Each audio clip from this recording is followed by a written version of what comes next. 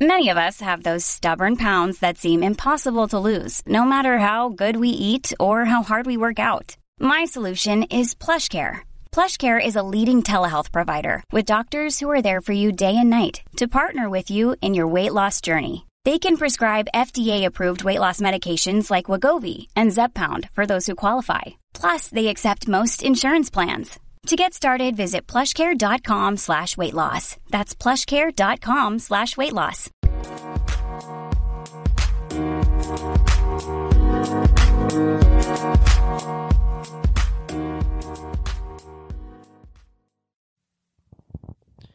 Welcome to For the Long Run, the podcast exploring the why behind what keeps runners running long, strong, and motivated. I'm your host, Jonathan Levitt. I've been running for a few years now and have the privilege of meeting many incredible runners on my travels all across the country.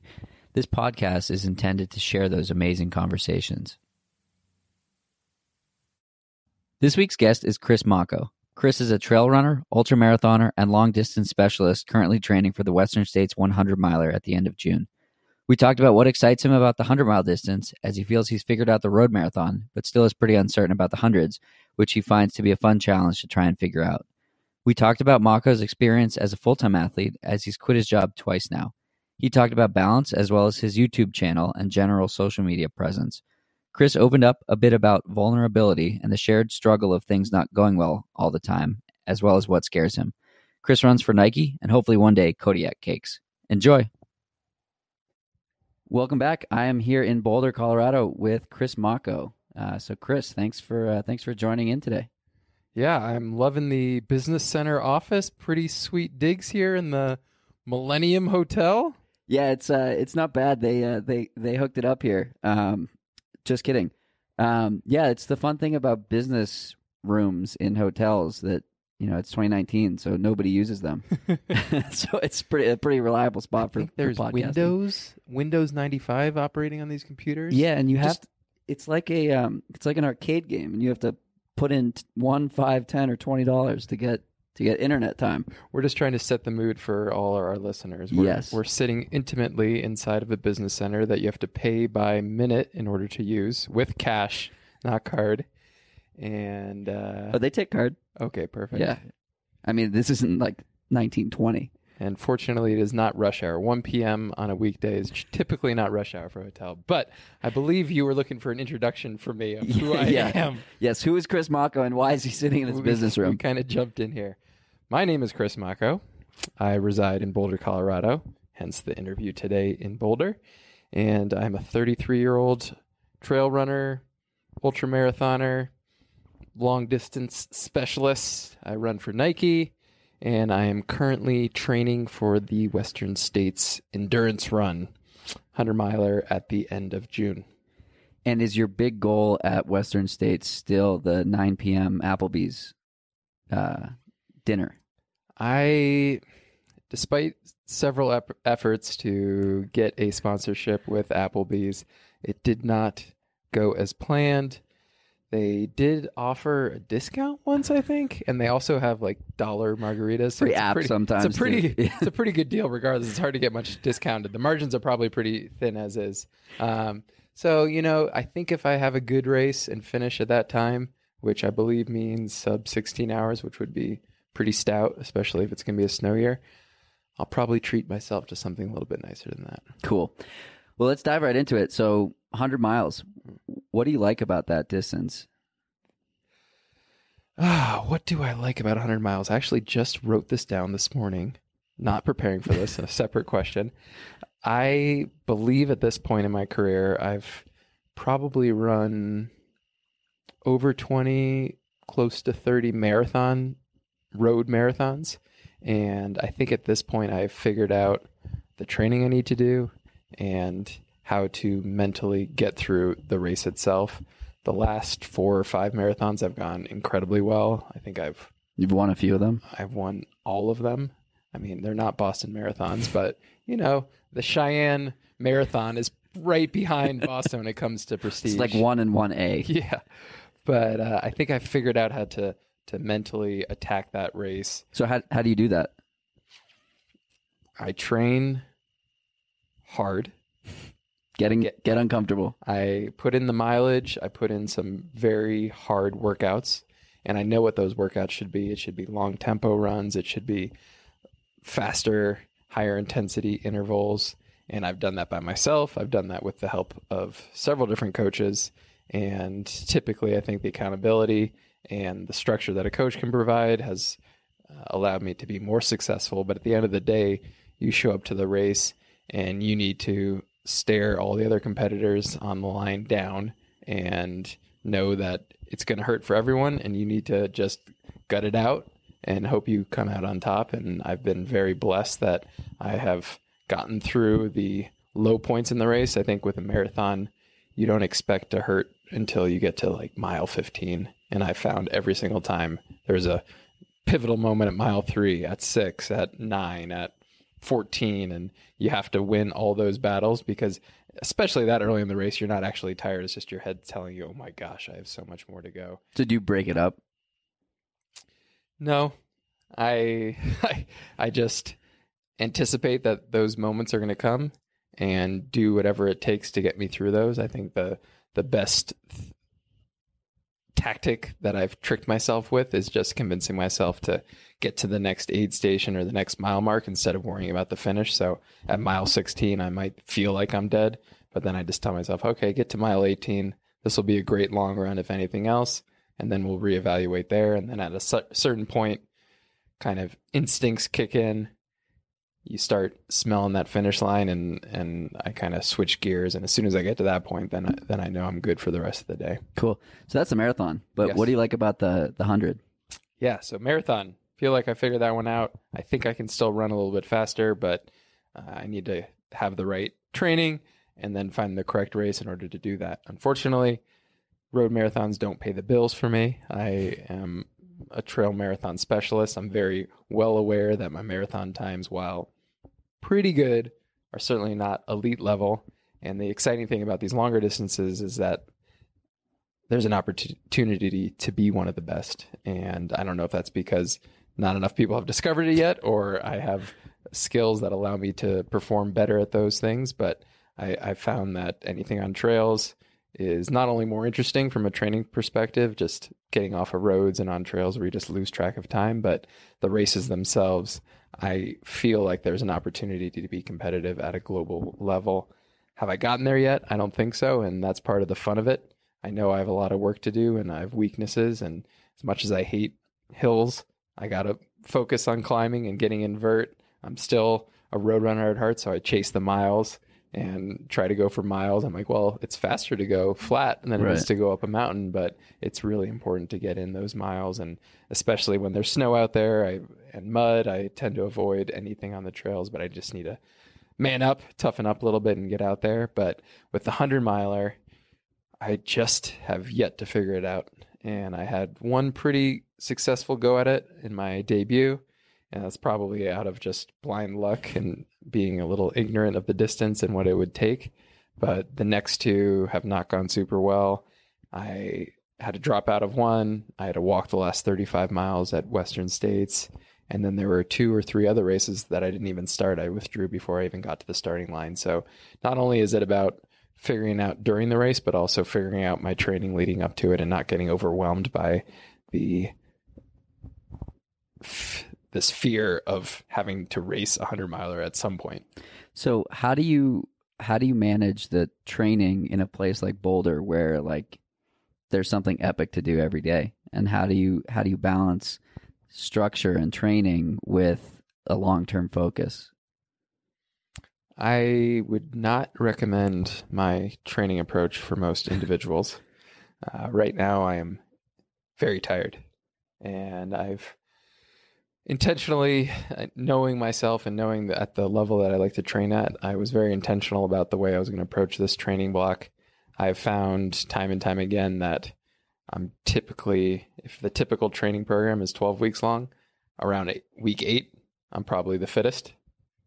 And I have my best race then. And then the last month, it kind of falls apart. And it has nothing to do with the taper, but much more to do with just the time focused on one training block. And so for this training, I raced a key marathon at the end of March, one approach could have been to jump immediately into trails. I actually was signed up for 250 milers in April. I kind of did a double take on whether that made sense, step back for a moment, realized maybe not the smartest approach, shied away from any workouts, shied away from high mileage, really allowed my body to recover and regroup, probably put on a little more weight than I would have wanted in a very brief off season. But I needed that reset. And now I'm just starting to build back up and have had a couple of really quality weeks. Last week I ran about 150 miles. This week, probably somewhere in the 130 to 140 range. I'll have one more high intensity week, and then I'll start to taper down a little bit. And will it work? I don't know. I did a similarly high intense volume leading up to the Western States in 2017. I maybe had too many races close to right before the race, had a couple life events get in the way, but all of those stresses combined, I didn't really taper, but I just kind of fell apart in the last month. And while I was still incredibly fit when I got to the start line, I just didn't have the confidence that I'm hoping I will have at this point. Right now, if I had to race Western States, I'd be very scared because I know I'm not at 100% yet. I'm not at 90%. I just did a workout this morning that 2 months ago would have been easy for me. I got dropped in the first 30 seconds. I didn't even make it a minute with a buddy of mine. So it's a little But he tough. was on a bike, right? Yeah. He was on a motorcycle. So it's a little tough to be at a place we're 4.5 weeks away from race day and not feel like I'm ready to go, but I'm not rushing it. I know that every week has gone better than the previous. And I know that if I can stay patient and remain confident that I'm heading in the right direction, that good things will happen on race day. And I might not be sharp and right at 100%, but I think many other people have mentioned this on other podcast articles. Being at 90% and feeling like you're heading to 95 is a lot better than being at 95 and heading to 90. So that momentum, I think, is going to be the most important. Cool. Well, we had tens of millions of people write in with questions, so let's get to those. How has your approach changed as you navigate between having a full-time job and being a full-time athlete? I think a lot of people are curious about how you've managed that and what you're able to do now versus what you were doing when you had more obligations in the day. Yeah, full-time employment and running can work very well together. It provides a lot of structure, and if you are disciplined, there's an opportunity to execute really well. I don't think it's feasible to get anywhere close to the volume that I'm doing. And another hard element is that you're kind of stuck running on the edges of the day. During the winter, it's almost certainly going to be dark. During the summer, sometimes hard to get out for that like 6 p.m. run when it's still 80 degrees out and you've been snacking on M&Ms and who knows what else fancy stuff you have at your office. So with the right discipline, it can be accomplished. I feel like running 140 miles without a job and running even 100 with a job is almost equal stress levels, if the job almost probably more, because I do have time to rest. I nap often. And when I do get into a hole and I miss a couple days of sleep, we mentioned I had a crazy baptism this weekend, headed down to Los Angeles for my godson's baptism. And yeah, obviously don't get a lot of sleep during a baptism weekend. And it sounds crazy. Yeah, it was a wild time in Malibu. But if I had to return to a job, I almost certainly would have had to take 1, if not 2 days off from running just to get a little extra sleep. But I was able to sleep in, get in my runs still, and that's just an advantage that you can have when you're not working full time. I feel like the stress management component of it is just a lot easier to manage when you have all day. That being said, you're sitting around idle. It's easy to make bad decisions. You're close to a kitchen. It's easy to grab a second lunch, but I'm also in the same regards when you're at an office, especially one that caters food, you have like very massive meals when it's like, do I really need like prime rib at lunch today? Like, it's probably not what is It's going to sit a little heavy for the second run. Yeah. So I think having more control over your day and schedule can be an advantage, but you need to be equally disciplined to actually get the stuff done, wake up and knock out your runs. Because if you wait till noon to do your first run of the day, there might not be time for a second run. And as easy as it sounds to wake up and be like, oh, well, then you'll have all day to sleep and drink coffee and do all that. It's pretty tough to will yourself out of the bed when you really don't have that much going on during the day. A 1 p.m. podcast gives you a lot of time to procrastinate in the morning. For sure. What was it like making the jump from full-time to supporting yourself through running? Well, this is my second go at it. It's round 2. I attempted It's not your first rodeo, as they say. Not my first rodeo. My first attempt was in 2017. It lasted about 6 months, basically leading up to Western States, and then a month or two of just finding myself in the woods of Marin, a lot of walking and solo time. And the race was very disappointing. That certainly didn't help. But the big thing for me was that I was 100% committed to running, and that training was my primary focus. And when you're running twice a day, every day for 2 to 3 hours, and you have stretching and core and everything else, your days go by pretty quickly. But as soon as that high intensity working out is eliminated, you suddenly have a ton of free time. You're like, what am I supposed to be doing with my day? And that happened after Western States. Had a lot of doubts about what I was doing and if this was the right path for me and if I was utilizing my skill set to the best of my abilities. Decided to move to Boulder, get another job. That lasted only a year because I had tasted the good life and had realized how great it was to be able to train full time. And now I'm in the second go of it. And I think the main difference is I've tried to add more structure. So I'm a little bit better about getting out and getting my first run out of the way because I'm always more clear-minded and focused and efficient with my time once I've gotten one run out of the way. And I've also tried to diversify a little bit. Now, almost everything else I'm doing is related to running, but I am spending a little bit of time with my YouTube channel, The Mako Show, youtube.com/The Mako Show. I spend a little bit of time coaching and really investing a good amount of time with just a handful of athletes. And then a couple of side projects as well, and keeping myself busy with things that stimulate me and also make me feel like I've accomplished something that during the day makes a big difference. Finishing your runs is an awesome feeling, but feeling like you filled in the rest of the hours with something productive and not just watching Netflix, which I can't do because I'm afraid of what will happen if I pay for a Netflix subscription, it certainly brings a lot more roundness to life. Definitely. Let's talk about the YouTube channel and your social media presence. It seems like you're very intentional with how you communicate with your audience. What's your goal on social media?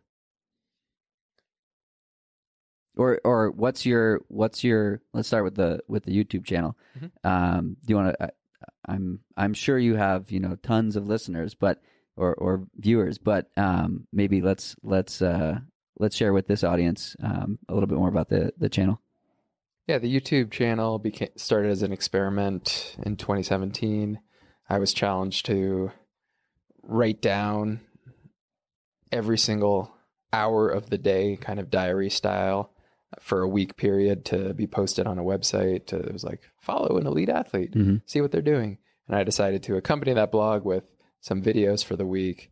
Didn't put very much effort into editing or quality of video content. Got a lot of grief for not filming in landscape mode and all these like YouTube 101 stuff that everyone knows. Everyone in the vlogosphere knows. And I didn't really know what to make of it, but I saw that I got to about 1,000 views per video. That was pretty cool. Obviously, a huge percentage of that was coming from friends and family who followed me on other social platforms and were just being nice because I was blasting these links all over the place. Hey, Mom, read this. Yeah. Watch this. Yeah, so most of the views are still my mom and dad. But I've found over time that I've been able to connect with a community of runners, a very niche community of runners who are equally geeked out on the sport and love it. And it's a really amazing opportunity to share updates and connect with them. And people talk about brand and building a presence online so that you can then sell products, but it's not about that. It's about presenting an authentic, mostly authentic version of myself, sometimes a little bit more hyped up and extroverted than I am typically, but the hope is just to be able to share a little bit of my journey and the struggles. So I think YouTube is an easier channel to share ups and downs than, Instagram. Nobody wants to see an ugly Instagram photo, and then people complain, oh, nobody never shares bad updates on Instagram. It's like, yeah, nobody sees them. Nobody wants to see cloudy flat irons where you can't actually see the flat irons. And YouTube, I think you can share in more detail. You have a conversation with folks, people can leave comments, and it's been a great opportunity. So now where I show up to races, people are shouting C Money all over the place, and C Money is just a random name I started calling myself because talking in third person is a very bizarre thing that you do when you're uncomfortably filming yourself. And I was like, oh, I'm going to go by this fake moniker, and it's caught on. And now people are shouting it at races, and it's very cool because Western States 2016, I thought I was a pretty good runner, but there was not a single person cheering for me. And I specifically remember running by this section where SFRC, San Francisco Running Company, had put up some signs, and I was a San Francisco runner.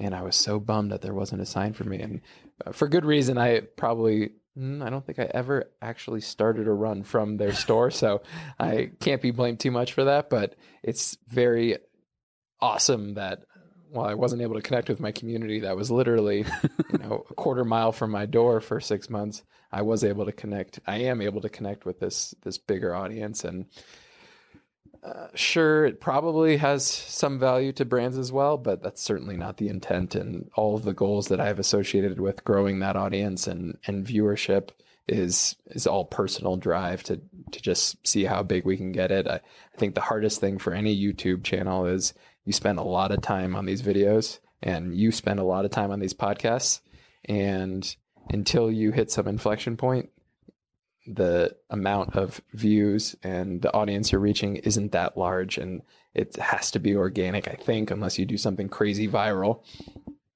And I'm not planning to go streaking or do one of these horrible things that some of these YouTube stars have done to get attention. And as a result, I'm going to probably be on the slow path for a bit, and it's a grind. I talk about pancakes all the time, and I have a fondness for Kodiak cakes. And I was listening to a talk the CEO was giving about a couple months ago, and I did not realize that he has been working on the Kodiak Cakes brand for 23 years. And when you think about the recent success, it's like, oh, it was a no-brainer that they were going to get here. But clearly, there was a lot of time invested before it went big. And similarly, I can't be frustrated when I'm like, oh man, I only grew 2% this month when I wanted to grow 10%, and why aren't subscribers higher? And I know that consistency and continuing to put out content, which I've failed to do time and time again, is really the best way to do that. But if it doesn't grow, I know that I've already connected with a great set of folks, and having their support and love is pretty awesome. Yeah, and I think that's a good comparison to fitness also. Like, you're not insanely fit in a month. You don't get insanely fit in a month. You have to lay the bricks, you have to lay the groundwork, and over time things happen. And I think that a lot of people are chasing these short-term achievements that are totally unrealistic. It's great to set lofty goals, but you have to be somewhat realistic with them, right? Yeah, and it's very tough to get started because those first couple of weeks are going to be pretty miserable. And they're going to hurt, and you're going to feel sluggish, because most people have felt what it's like to be in great fitness and getting back to that point and then exceeding that previous best fitness is not easy, and it can take a lot of time. And if you're not patient and putting in the work week after week, you're not going to get there. And that's something that I struggle with all the time, because I just want instant gratification. Like, okay, I decided to start training. I should be killing my next workout. Fit, yeah. And I'm running 120-mile weeks, more than that. And it's been a month of that, and I'm still not anywhere close to where I want to be. And some could say, oh, that's because you're running too much. and that might be it. And hopefully once I start tapering a little bit, I'll start feeling great. But, I'm in these workouts, I'm struggling, I'm getting dropped, but at least I've gotten to a point where I'm okay with that. And I'm at least putting myself in a position to take chances. Yeah. To do the workout. Yeah. Because not doing the workout you're never going to get better if you just shy away from workouts. And on the other hand, I think if you feel good in training all the time, like you're missing out. You're missing potential adaptation if you're crushing everything.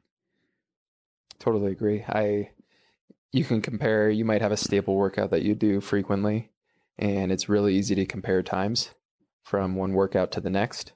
And it's a terrible approach because you don't know what other factors were in play. And even if you're comparing against another athlete, you could do the same 5-mile tempo on the same exact loop, but they could be coming off of 3 days of rest, and you could be coming off of a race week and a hard long run and all of those other factors, or you broke up with your girlfriend the night before, and all these other factors rarely get accounted for in the workout. It's not on Strava like you can say, oh yeah, I had 3 straight bad nights of sleep and relationship issues, and you can't include all those other That's what factors. Twitter's for. Yeah. What is it about Western States that has you continuing to come back? It was the first interest of mine in trail running. In 2015, went through a couple months of just getting really invested in ultra running podcasts. There weren't very many at the time, so it was a little bit easier than today, where it's a slightly more saturated market. Yeah. But everybody's got a podcast these days. Everyone does. But I saw a couple of my peers in the San Francisco area who had found success. And who were those athletes? Alex Varner. I don't know if I knew Jorge that well at the time, or I think I knew Jorge Maravilla quite well. Brett Rivers. Just a lot of local runners who also competed in the local cross country scene, the local road scene where I was competing. And I typically fared fairly well against them. Varner and I feel like had a pretty good record, although I think it was about 50-50 wins, losses. But I saw how well he was doing. I was like, maybe I can do this, and naively assumed that whatever you can do on the roads translates directly to trails. And it took a lot of struggling before I've kind of figured it out.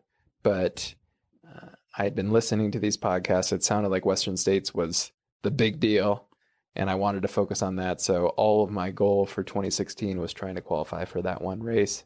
And fortunately, mostly to do with the help of David Roach, who took me under his wing after I barely outkicked his wife at a way too cool 50K. And I realized, well, first, okay, there's nothing bad about losing to a chick in ultras because they're pretty damn good. Yeah, it happens a lot. So every time I finish F1, I'm very thrilled. But yeah, David kind of showed me what was required to be good at trail running and how important it was to not necessarily translate over your marathon training, because it is a completely different beast. And ever since that first experience, at Western States, I had so many highs and lows during the race, and fortunately ended with a high that I was excited to see how I could improve, but also the sadistic part of me wanted to just go through those low points again and suffer. And so 2017, tried it again. Unfortunately, did not requalify in 2018. And so this is kind of my third attempt, and I'm going to keep on trying until I feel like I really knocked it out of the park. And I don't think that necessarily means winning the race. Obviously, that'd be a nice way to end a go at a specific race. But I think I will know at the start of the race that I've prepared as well as I could. And I'll know by the end if I kind of gave it my all. And again, even doing that, it'll be hard to walk away, but it's certainly the most meaningful race of any. And it's a really awesome opportunity to run against the best athletes in the US, as well as a couple international folks. And I still feel like it's the Super Bowl of our sport. I think some pundits would say Mont Blanc might be taking over the reins, but Western States certainly caters a little bit more to my road background. Although I want to set the record straight. People say how runnable and flat Western States is. I don't 17,000 feet is still no joke, and I realize everyone seems to be chasing the most possible vert in a race, but compared to the Boston Marathon, which has about, I don't know, 500 feet of climbing, maybe less. Yeah. It's pretty significant. So I don't want people to get the wrong impression who may be new to the ultra scene, but it's still a pretty fantastic accomplishment. And it's hot. That's the other variable. And cold. It's hot, cold, snow. We're going to have everything this year, and that's exciting. Cool. What are you thinking about on the start line?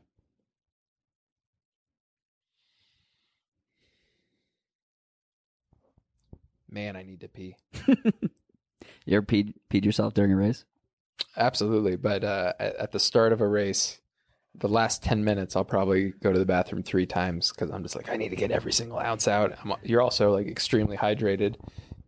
Generally have coffee flowing through your system. So that's helping move things along, and the nerves, that's a combination of everything. So that's typically the first thing on my mind. Then the second thing is, are my laces tight enough? I generally retie them multiple times, so I don't even bother like double knotting when I tie them the first time.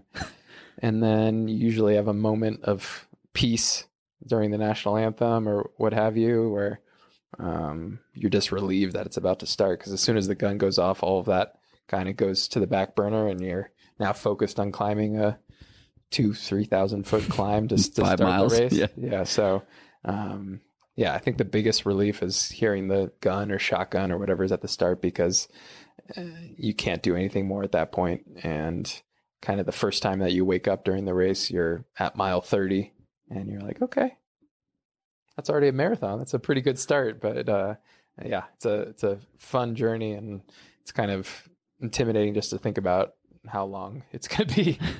Have you spectated Western States? I'd consider 2017 a spectator year. I came through Forest Hill in really good shape. I think I had just moved into 4th place. Forest Hill is the 100K.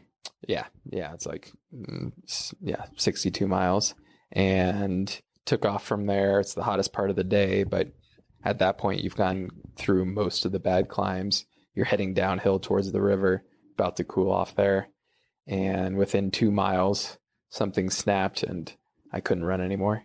And to this day, I don't know what exactly happened, but I had to walk the last 35 miles. A lot of doubt, a lot of uncertainty, a lot of attempts to drop out. But a lot of good opportunity to spectate. I got to see the women's race. I got to see the battle for the men's top 10. So before it went dark on me. So if anything, the lesson learned is be prepared for everything. And like, I didn't have a headlamp with me, which ended up almost being dangerous. But yeah, I think some of these races are right when they have these compulsory lists, mandatory gear that you need to bring along, because you really don't know what's going to happen out there. And I don't think states, you're not likely to run into a massive thunderstorm on top of a mountain, but certainly anything can happen within a 10-mile stretch. And I experienced that for sure. Do you plan for those negative variables? Like, do you have if this happens, then I will do this? Or do you sort of deal with it as it comes? Yeah.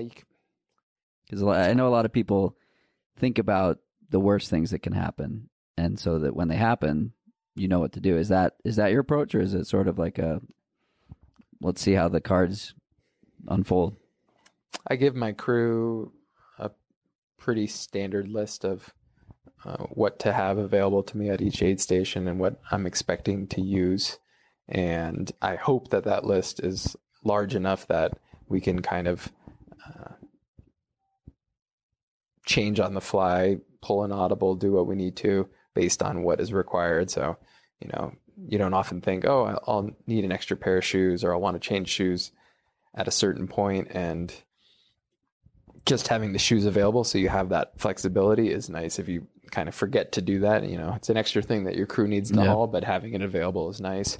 But it's very tough to anticipate what's going to happen out there. And even if you think you have everything accounted for, like, I guess this is something that's common enough that maybe I should have a plan for, but what happens if I find a bear on the middle of the course? Like, what am I supposed to do at that point? Or what happens if I see my teammate on the side of the course? Do I stop and help him out? Do I go to get help? Do I keep running my own race? Like, what do you do in those scenarios? And I hope that I have enough experience that I'll have the clarity to not panic and make the right decision. And I think that's probably the most important thing. I remember the first time I did a trail race, every single aid station I was racing out of and trying to catch up to the guy who had been more efficient or had a vest on, hydration vest, so he didn't need to refuel. And I was so stressed about maintaining my position and staying competitive. And that's just not the way I approach it. And it's because I'm patient, and it's because I know that the race isn't won in tens of seconds. It's won in minutes. And those minutes come from correctly pacing, running within yourself, not allowing your heart rate to spike. And that just means consistent, patient running.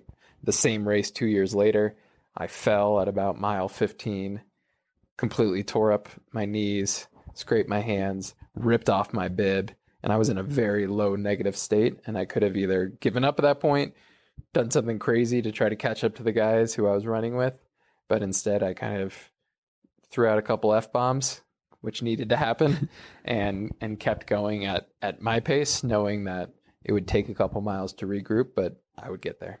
Cool. So you mentioned teammates, and you run for Nike Trail. You've been with them for a couple of years. What's the relationship you have with both the teammates and Nike Trail in terms of their growth in the sport, and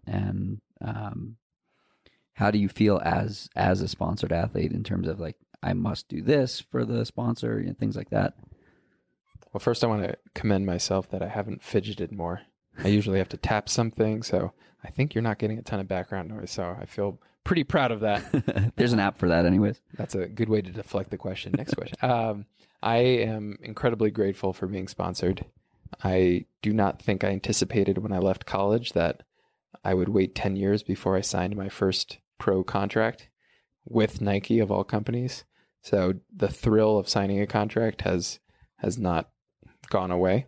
And that is incredibly exciting, but it's also a little scary because I do feel like there's some expectations placed on me, not necessarily by Nike themselves, but by wearing that jersey. So similar to running in a Stanford jersey at a meet, you feel this pressure to perform, and you see a guy from a small D3 school running up on you, and he just wants to outkick that Stanford guy, and there's pressure to hold up the honor and respect that that team has deserved. And when you're running in a kit, you see a pro at the start line, you're expecting them to do something magical. And I've run a lot of races that haven't been magical, and part of me has to be okay with that. And if I was afraid to show up to any race, then I'm never going to improve and get through the low points. And if anything, it gives me an opportunity to really relish the good moments, because I've had races that I've struggled at, and people have seen that and shown vulnerability. So when you see an athlete who always wins and has a perfect ultra sign up ranking and never seems to have any issues, it's hard to empathize with them and even believe that that's possible. But when you see somebody who goes from winning big races, finishing top 10 at Western States, and then finishing 15th at Sean O'Brien, 3 hours behind Courtney Dauwalter, and struggling and running hours off of personal bests and dropping out of Javelina, I think it makes the athlete more approachable. It also makes it tough for these brands, because they're like, how are we going to market this angle? He's an out of shape runner. So, but I think that's the point, the part that makes it more accessible for an amateur. And I think that's the part that brings additional value compared to a runner that just wins everything. I think 10 years ago, you could be an athlete that wins everything, and you're more valuable because you win everything. I think in today's day and age, if you win something sometime at some point, but you're personable and you're engaging with the community, I'd rather follow athlete 2 over the athlete that wins everything, not 10 times out of 10. Yeah, I'd hope so too. And I think it gives me a different perspective on racing, where I rarely have that much pressure on myself, but I also run a much more conservative race than a lot of my peers. And I've gotten some flack for that, but I also believe that it is the best approach that I can do at these races. Part of it is mental, where if I go out hard from the gun, it's really hard for me to grasp being in this much pain for that long of a period of time, which is something that I have figured out in marathons. So I'm not sure why that hasn't translated yet. But the other thing is there's just an amazing amount of momentum you get from passing other runners and chasing runners down. And I also just feel like it's a smart way to run. If you look at most ultra races, the athlete who can run as evenly as possible or even negative split is typically the athlete who's going to win. And I certainly don't negative split many races, but keeping that second half pace as close as possible to the first half can make a monumental difference. If you go from running 8-minute pace to 9-minute pace versus 7:30 to 10:30, like you're making up a ton more time in that second half. And it's really hard to hear that the guy that you want to beat is 15 minutes ahead of you 10 miles into a race, but you have to employ that patience and really run within yourself and have confidence that either they're going to have a really good day and you don't have a chance to beat them, or you're going to work into the race and get to where you want to be by the end. Cool. What scares you? Whether it's running or just in life. I find that question fascinating for someone like yourself who does these things that like most people can't do or won't do. The scariest thing for me right now is not Western States, the race itself. It's not having a similar blow up as last time. The scariest thing is showing up to the race not feeling prepared. And there have been many races in the past where I have felt underprepared. Some of them I've chosen to run. Some of them I've chosen to eat the travel costs, the $200 that United charges so that you can change your flight, which makes no sense when the flight's often less than that. And I've eaten those costs and felt a lot better for not having to suffer through a race where I'm underprepared. But Western States is an important enough race to me that I'm going to run it regardless. And you can't fake your way through 100-miler. So the idea of showing up and not feeling confident is very frightening to me. And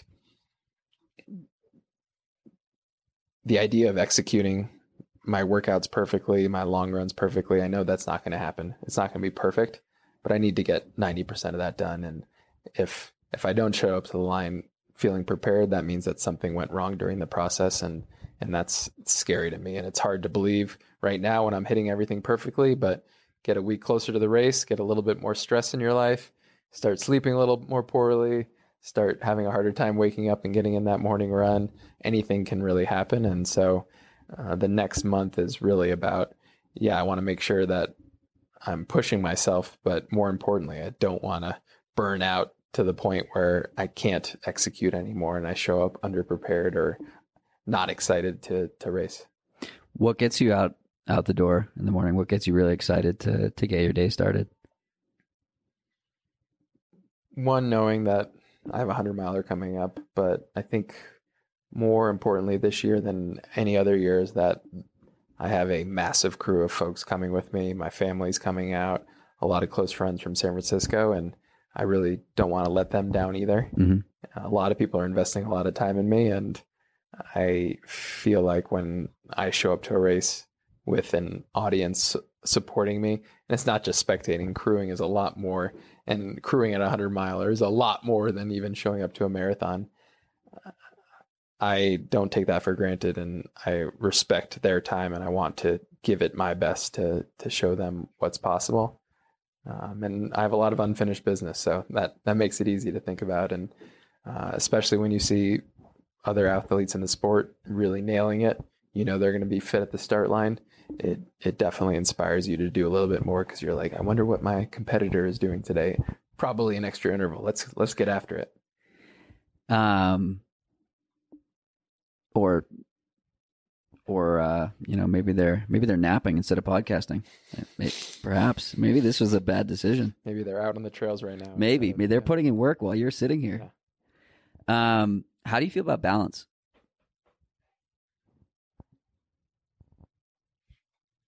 I think it's important, but it depends on how you define it for yourself.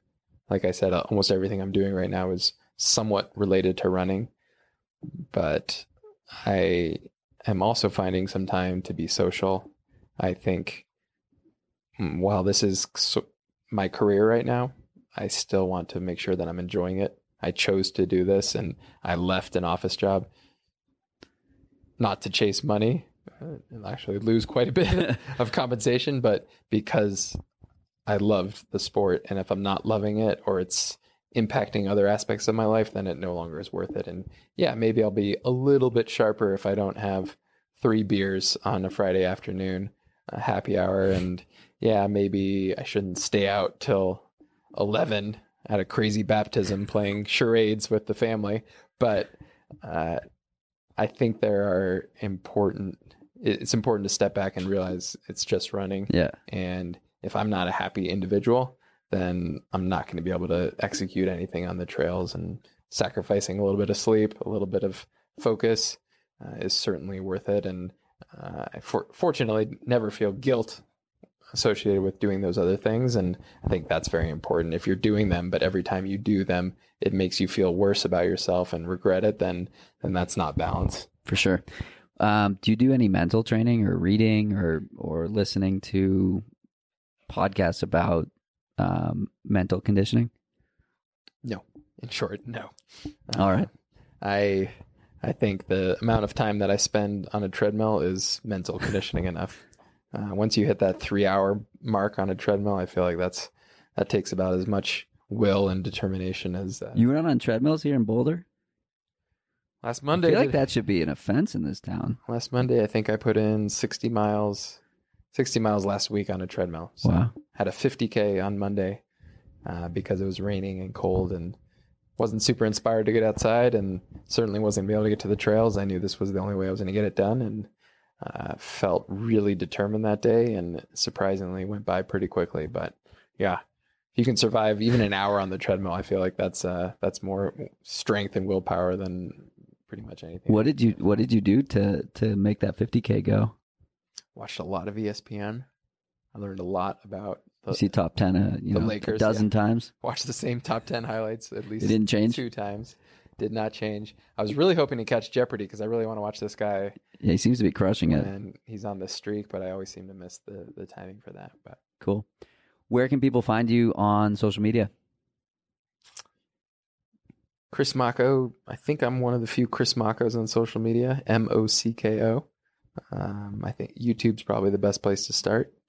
Instagram and Twitter, I'm active, but I feel like YouTube is where I invest the majority of my time. So the Macco Show is where you want to go for that, and would love a couple new subscribers. There we go. Well, thanks for taking the time, and we'll see you out there. Thank you very much. Take care, folks. That's it for today's episode. Like many long runs, it's sad when it has to end. I hope you join in next week on For the Long Run, and in the meantime, happy trails. If you've enjoyed this episode, it would mean a lot to me if you shared it so that others can find it and enjoy it too.